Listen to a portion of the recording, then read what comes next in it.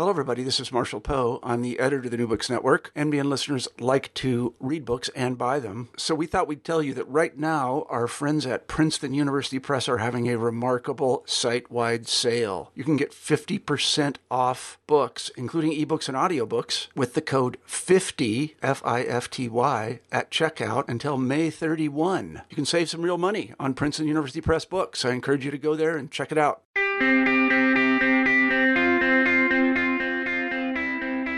Hello, and welcome to another edition of New Books in Systems and Cybernetics, a podcast channel on the New Books Network. I'm your host, Tom Schultz from the University of British Columbia. Between his retirement from the University of Illinois at Urbana-Champaign in 1975 and his death in 2002, many cyberneticians made the pilgrimage to Pescadero, California, to unravel the oft elusive subtleties of second-order cybernetics with the master himself, Heinz von Förster. Fortunately, for all of those not blessed to have had an audience with the brilliant, playful, and generous man credited with founding the field itself, fellow Viennese colleagues Albert and Carl Mueller, no relation besides their mutual devotion to cybernetics as a whole, recorded their 7-day intellectual dance with von Förster, tailored it into an elegant structure loosely paralleling the Old Testament creation story, and brought it to the reading public as The Beginning of Heaven and Earth Has No Name, 7 Days with Second-Order Cybernetics, originally published in German in 2002, and finally out in English translation from Fordham University Press in 2014.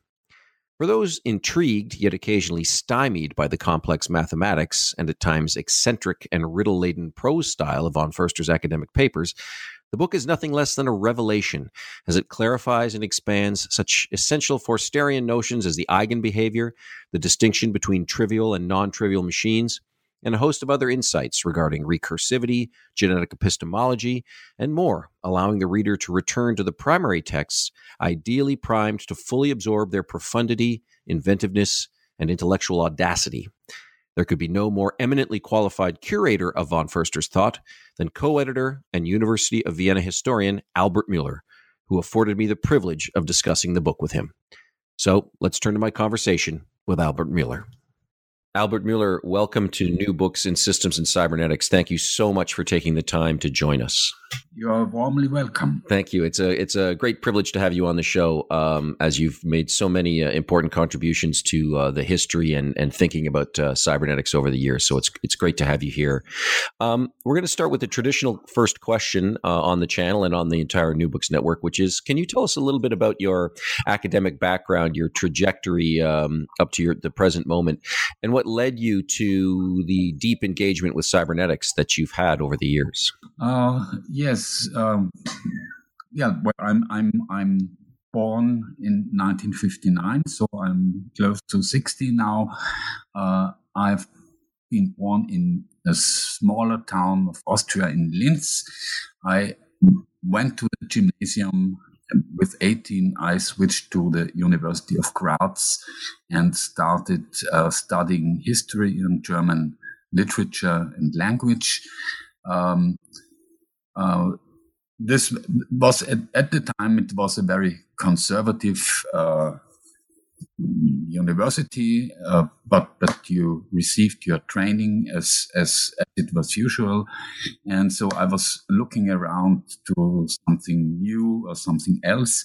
And my first interest in combining the history approach with sociological things and sociological theories. And I started reading in these fields, and I had lectures and so on as a student. And my first focus was on medieval social history. And I did that and wrote my dissertation on such problems. And I continued reading new sociologically, theoretically interested books. And in 1984, Niklas Luhmann's German edition of Social Systems came out. And I was completely, astonished about how to do sociology in such a different way compared to Jürgen Habermas and to all the others I read until then. And I was fascinated by Luhmann, And in this book, Luhmann made a maximum use of people like Heinz von Förster, Humberto Maturana, and some others I never heard of until then. And as a well-trained historian, I started reading the sources. Yeah, I looked at everything I could find about Förster and so on, and Maturana, and the whole thing, which was beyond my then focus and interests. And I learned a lot by just reading these things, and it was a completely new world for me. And it happened to be that I then met Karl Müller, another Viennese sociologist and philosopher, and he knew Heinz von Förster already personally. And the idea emerged that we would celebrate his 85th birthday, Heinz von Förster's 85th birthday here in Vienna, in the house Ludwig Wittgenstein created for his sister. And this happened in 1996. It was a very interesting conference, having wonderful people there, and it was on constructivism and cognitive sciences and its historical roots and its current state. And this conference was the moment I met Heinz von Förster as a person, in person, personally, and very soon the idea emerged that Karl and I would do an interview with Heinz von Förster at his home in Pescadero, and the result of this week-long interview was the book The Beginning of Heaven and Earth Has No Name, which appeared for the first time in 1997.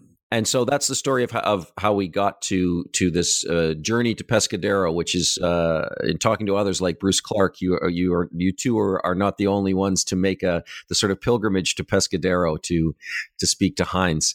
Can you give us just a little overview of Heinz von Förster himself for those people who don't know? And obviously we're going to get much deeper into this, and what made him such a significant figure that the two of you felt this book project was something that needed to be done and that people would be interested in?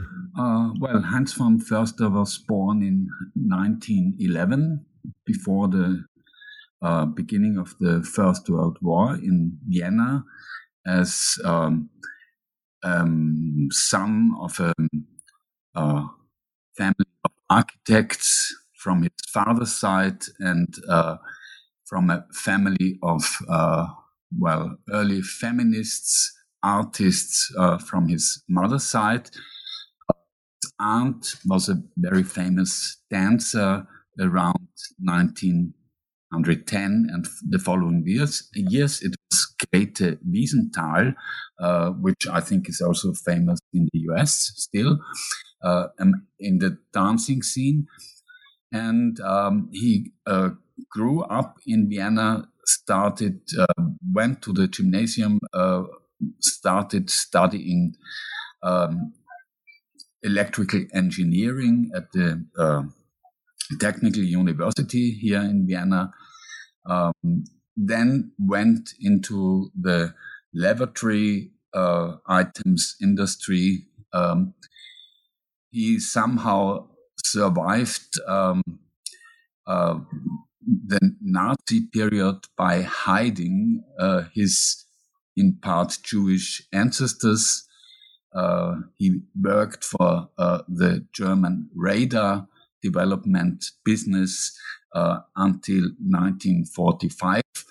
In some dramatic years in 1945, Heinz von Förster went to Austria, to the Alps, to hide from the effects of the final days of war. Then had a few months later the chance to go back to Vienna and started two careers. One career in the IT business, and another one as a science writer for the US radio station here in Vienna, Radio Rot-Weiß-Rot. That was the name of the radio station, and that he did interviews. And after 3 years, he had also finished a little book of about 40 pages on memory and a quantum physical interpretation of the memory, which was completely new then. And he had the opportunity to go to the US as with a more or less a tourist visa then. And when he met some friends in the United States, he came by chance into contact with Warren McCulloch, one of the founding figures of cybernetics. And there was an immediate mutual understanding between these two persons.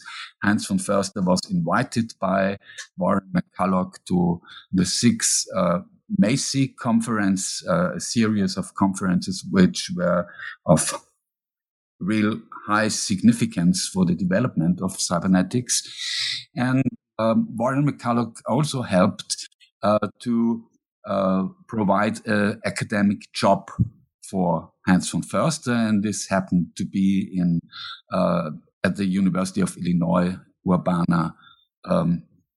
And Heinz von Förster in 1949 started there as an electrical engineer first, and after a period of time when he also worked as an editor of the Macy Conference volumes, he was able to found the Biological Computer Lab in 1958, 1957, 58 it was a process of founding this lab, and this lab became one of the central places in the development of a new version of cybernetics, which and became also a place of transdisciplinary work, including people like Ross Ashby from England, Gordon Pask from England, Gotthard Günther, a philosopher from Germany who had to leave Germany during the Nazi period. Then Humberto Maturana from Chile, Francisco Varela for a period of time, and others, including Alfred Inselberg, who had a regular position at the lab. And this lab was closed after a lot of successful years in 1974, and on the basis of empirical work in the context of cybernetics, Heinz von Förster started to create a new theoretical framework, and this framework, which he contributed to, came up under the name of constructivism or radical. So after his retirement with 65, Heinz von Förster went to California, built a house there in Pescadero, close to Half Moon Bay, south of San Francisco.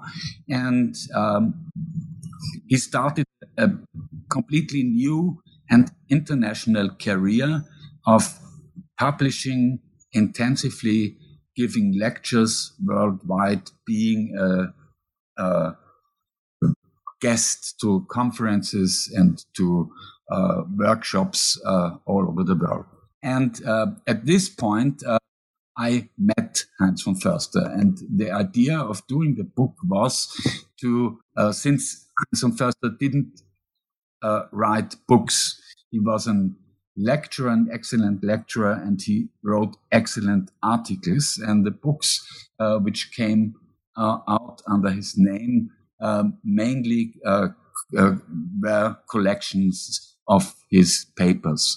And the idea was by talking about his work and career, to provide a kind of introduction into his way of thinking into the history of how it came that he had his very, very special shape of thinking, of seeing the world, and of theorizing the world. I have to say that this book is really such a tremendous aid to reading Heinz's papers in collections like Understanding. For those of you like myself whose math is not particularly strong, Heinz's papers are beautifully and beautifully elegantly written, but are incredibly challenging at the same time. And I find that this book really makes an incredible companion to working one's way through, and particularly because throughout the three of you make references to very particular papers that one can go back and look at, like Epistemology of Living Things and Ethics and Second Order Cybernetics. And there's some particular papers that Heinz speaks at in some detail about, and that the two of you were able to question him about, that one can then cross-reference with the papers themselves, with what's in your volume in an incredibly helpful way. You mentioned the Biological Computer Lab, and I do want to get into some more of the particular things you spoke about during your interview with him. But I do want to sort of talk about the BCL just a little bit longer, because it is such an astonishing place. And you've also got another book, I know, the BCL, An Unfinished Revolution, about the incredible work that was going on there. And that is, like many things in cybernetics, not as known in the mainstream of science and history as perhaps it should be. And Heinz talks a little bit about how focused they were on the wonderfully exciting work itself, that they didn't necessarily take the time to come up with what he calls, a few important catchphrases or catchwords that would later catch on for other fields that were actually coming behind what he had been doing with second order cybernetics, things in chaos theory, etc., self-organization. But they had come up with names that had caught on. And one of the main examples that gets talked about a lot is this idea of parallel computing, that they were developing ideas around parallel computing long before these things became popular. Can you say a little bit more about the BCL and perhaps the tension between really groundbreaking scientific work and the ability to publicize such work so that it becomes better known? The idea of parallel computing, which was today is a technical standard, of course, and which became very popular at the beginning of or at the middle of the 1970s. Yeah, it's trying to escape the limits of the so-called von Neumann architecture of computers. That means that you have to break down every task you have for your computer into a 0-1 operation, which goes then very fast, and you have to reconstruct results from this level to whatever you want to do, for instance, our talk now. And parallel computing was a technical idea, but in 15 years earlier, at the BCL, the idea to go beyond the von Neumann architecture also played a major role. One of Heinz's students then, Paul Weston, took over to experiment with such tools, and the idea was at the lab to build a machine which was able to count objects. Just imagine a kind of table with which is attributed with light sensitive cells, photocells, being connected in an analog way among each other, and then put objects of whatever kind on it, and the machine should be able to produce an output saying these are 7 objects or 2 objects or whatever. And the idea of this machine, which had the nice name NumRead from number on the one as one first element, and the retina as a second element, NumRead, was that it's just the border between an object and the non-object space that marks the distinction which enables the machine to count these objects. This sounds a little bit strange now, but this machine really worked, and it was a success for demonstration. There's a wonderful new book in German by a young historian of science named Jan Muggenburg, and I hope very much that this book will be translated and published in the US on these kind of objects created at the BCL. And the title of the book translated into English would be Lively Artifacts. Muggenburg shows very well that these objects, they did not make practical sense in a way that you can do business with it, or that are really technical things you can sell to IBM or such companies, but they were experimental things, as, by the way, also the British cyberneticians did in the 1950s and 60s. And these experimental things helped to reformulate the own insights, growing insights into cognitive processes, and just to help to look through how seeing, counting, hearing, looking at, recognizing things are be done by living organisms. And in a paradigm that's very, very different from what we think of traditional AI, that staying closer to the original impetus of cybernetics versus what split off into AI. It's obviously a very, very different way of going about understanding cognition using machines. And I'm fascinated by this idea of being able to recognize number rather than count number. And I think there's the example of, when we roll a dice, if it turns up a 6, there's something that we could call the state of sixness that one can recognize that doesn't require us to count the individual dots, and that it's, in a sense, that's what this machine is sort of exploring, that ability to recognize the state of a number versus the kind of counting function of a number. Have I got that correct? Yes, that was a point Heinz von Förster emphasized in this book. He talked about the n-ness of things as an attribute of a situation.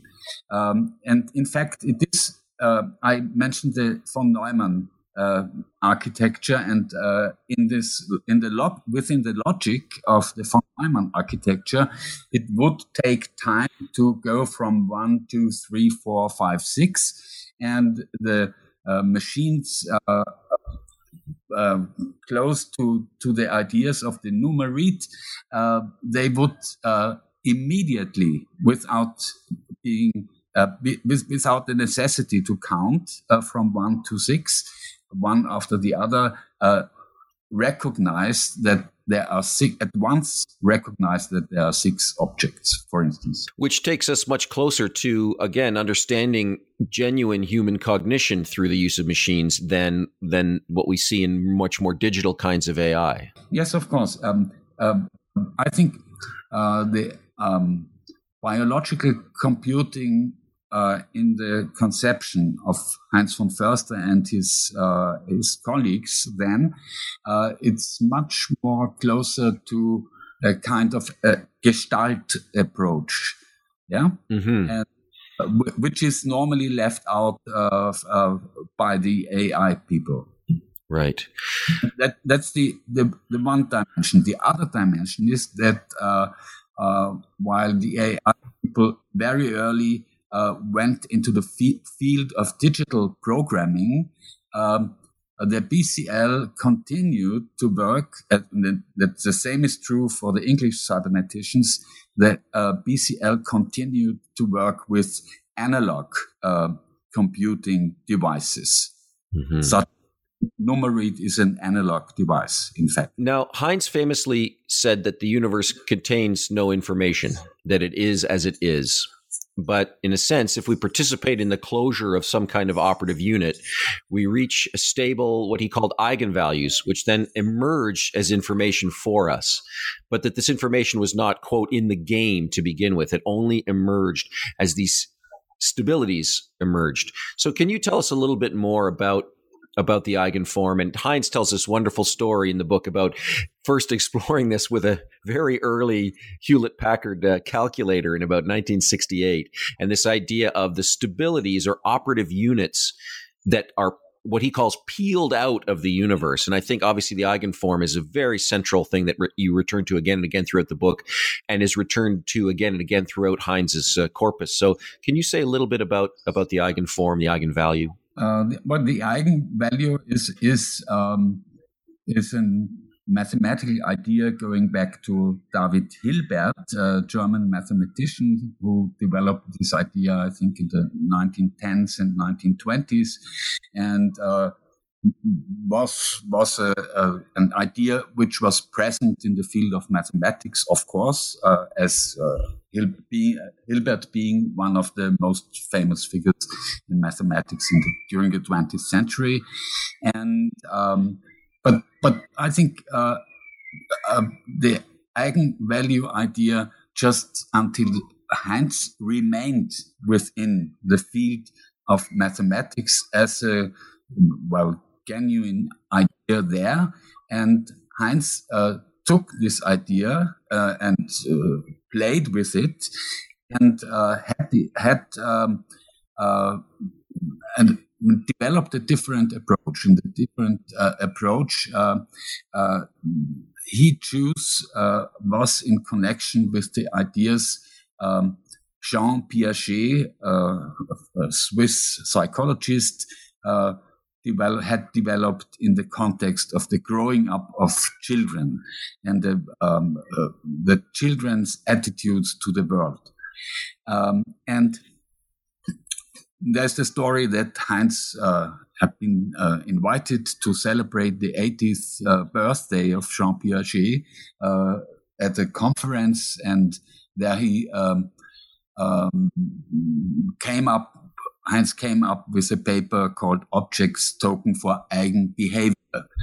And so he took the term eigenvalue and transformed it into another term, eigenbehavior. The story goes on with other people like Lou Kaufmann, who came up later with the term eigenform. The basic idea is that from certain algorithms being recursive, they're at some point stable from a how can I describe it? A kind of vibrating behavior comes up with a stable value. And so Heinz started to take this eigen metaphor to use it in a great variety of ways, but always having in his head this formal idea coming from or stemming from David Hilbert, who had developed these things decades before. And in terms of even our basic cognition, again, that the object that appears before us, because being a sort of pioneer of constructivism, as you mentioned, there's no ontological commitment to an objective description of an external reality, that the objects that we perceive are these kinds of stabilities that are the products of recursive operations of our sensory motor capacities. Have I got that correct? Yes, there's the closure of sensory and the sensorium and the motor side in living systems. That was is a basic idea Heinz dealt with since about, well, let's say, the late 1950s, and it was also task for other cyberneticians such as Umberto Maturana. There's this famous article at the end of the 1950s on what the frog's eye tells the frog's brain, and this is exactly this what is sensed and what is the motor answer to the sensory data. And there's Heinz's notion of information. We already talked about the way that analog computing was doing is sort of in contrast to the von Neumann architecture, but there's even his notion of information in contrast to the Shannon information, in that of Heinz's description of that there's the amount of information in a sentence is based upon the number of inferences that the observer can make with that sentence. Can you say a little bit about that and the way his conceptions of information expand on and maybe revise some of the ideas in the Shannon information notion? Claude Shannon wrote his famous article on his mathematical theory of communication. He didn't use the word information in the title, but in fact it's what we understand today as information, not as communication, which is much more a social act, a mutual social act.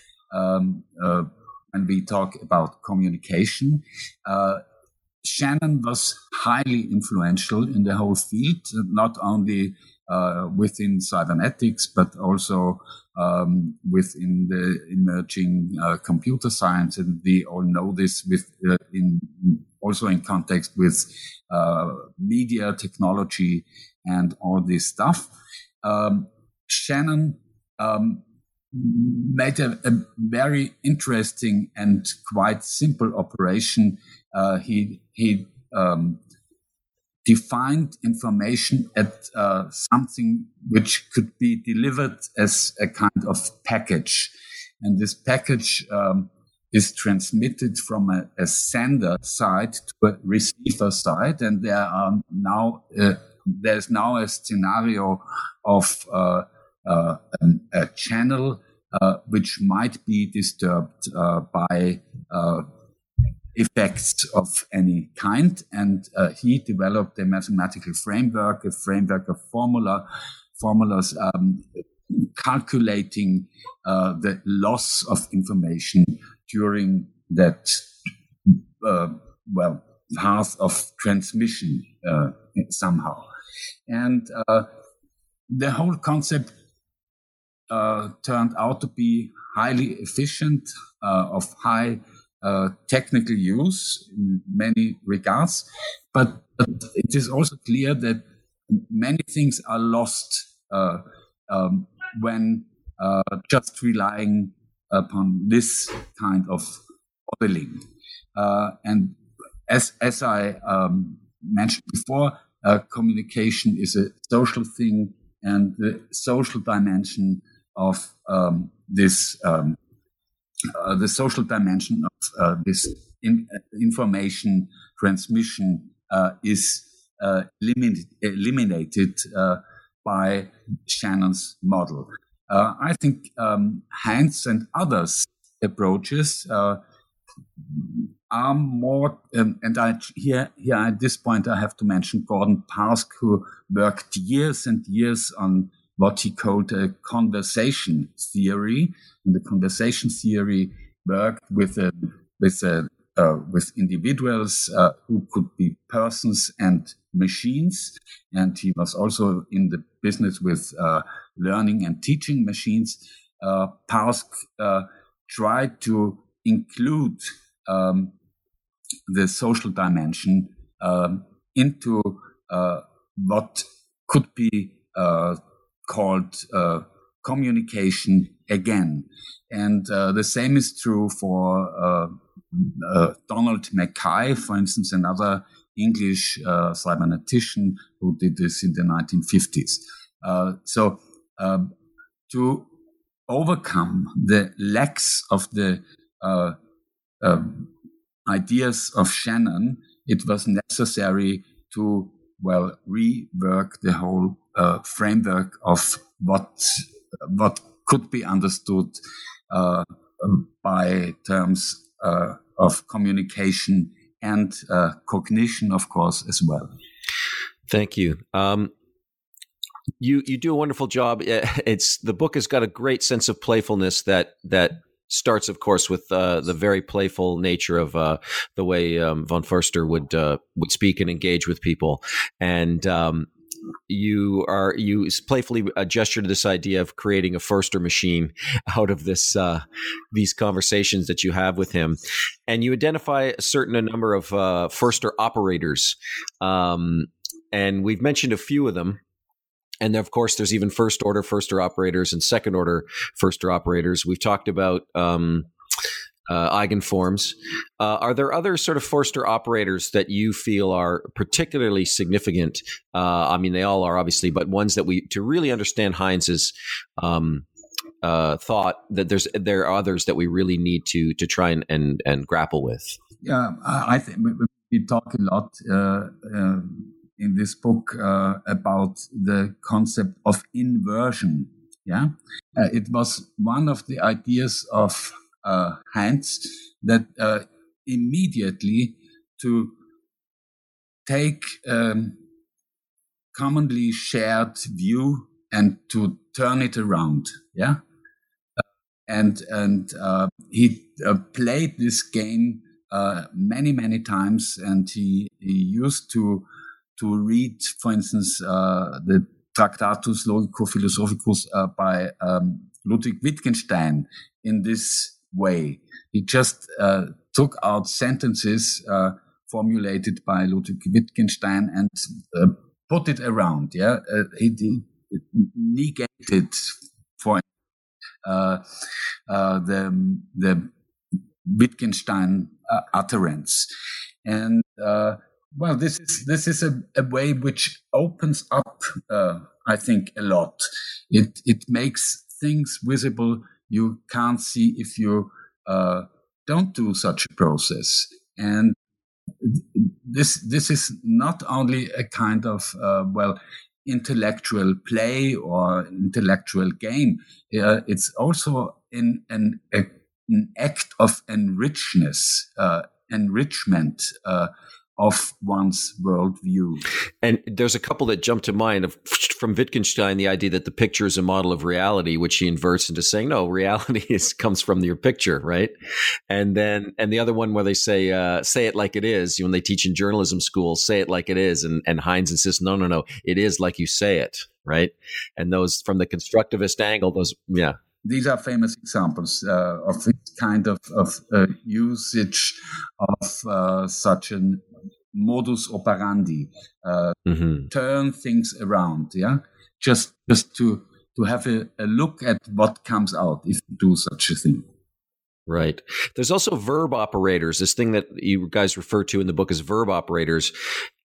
Something like science, rather than it being a noun, it becomes a verb. It's making knowledge. And this ties into also his love of the etymology of words and tracing their evolution over time to pick at what's maybe been lost in maybe what Gordon Pausk might call the entailments of a word that have become kind of invisible. And this idea of, it seems to really chime with a lot of second order cybernetics in Mary Catherine Bateson's book, our own metaphor, there's a section where they're talking about stamping out verbs stamping out nouns, because we need to understand things as processes rather than as objects. How important was that to Heinz's thinking? It was absolutely important. Take the idea, but he shared this insight with a lot of other cyberneticians. Take the example of the term knowledge. Yeah, it's much more interesting if you switch from knowledge as a kind of package into knowing, which is an activity and a process and an unfinished thing, an ongoing thing. Because those eigenforms can always change. Yeah, they can always be transformed. Eigenforms normally do not change. Can they? But the idea that our picture of reality is what is fixed in our minds as a portrait of reality that's open to change, though, is it not? This is okay. That's cognizing, not cognition. Cognizing is an ongoing process, and you end up maybe with a certain eigenform or gestalt or whatever, something which is an abridgment of the cognizing process. But yes, this can change even permanently, I think. We've taken kind of for granted the whole notion of the second order I realize as this conversation is coming to a close. We haven't really taken a moment to describe what to followers of second order cybernetics, or people involved in second order cybernetics, perhaps is a better way to put it, understand as the second order. Can you say a little bit about second order operations as Heinz developed them, and along with, of course, as you mentioned, many other collaborators in the field of cybernetics? There's at the end of the BCL in 1974, Heinz set out his last project at the BCL itself, and it was a collective project he did together with other scientists and his students. And the result of this 2 terms lasting seminar was a volume called Cybernetics of Cybernetics. And on the first page of this book, which is a kind of compendium of first order cybernetics at the one hand, the classics, Norbert Wiener was included, of course, Ross Ashby and many others from the early years of cybernetics. And it was not only a compendium of first order cybernetics and the kind of thing you can give to a student or so, but it was also the starting point of what Heinz called second order cybernetics. And the first page he used to define these 2 terms, first order cybernetics and second order cybernetics, in a very short and, I think, precise way, and a very surprising way also. And the definition reads the following way: first order cybernetics, the cybernetics of observed systems. Second order cybernetics, the cybernetics of observing systems. So there's an ambiguity in this observing.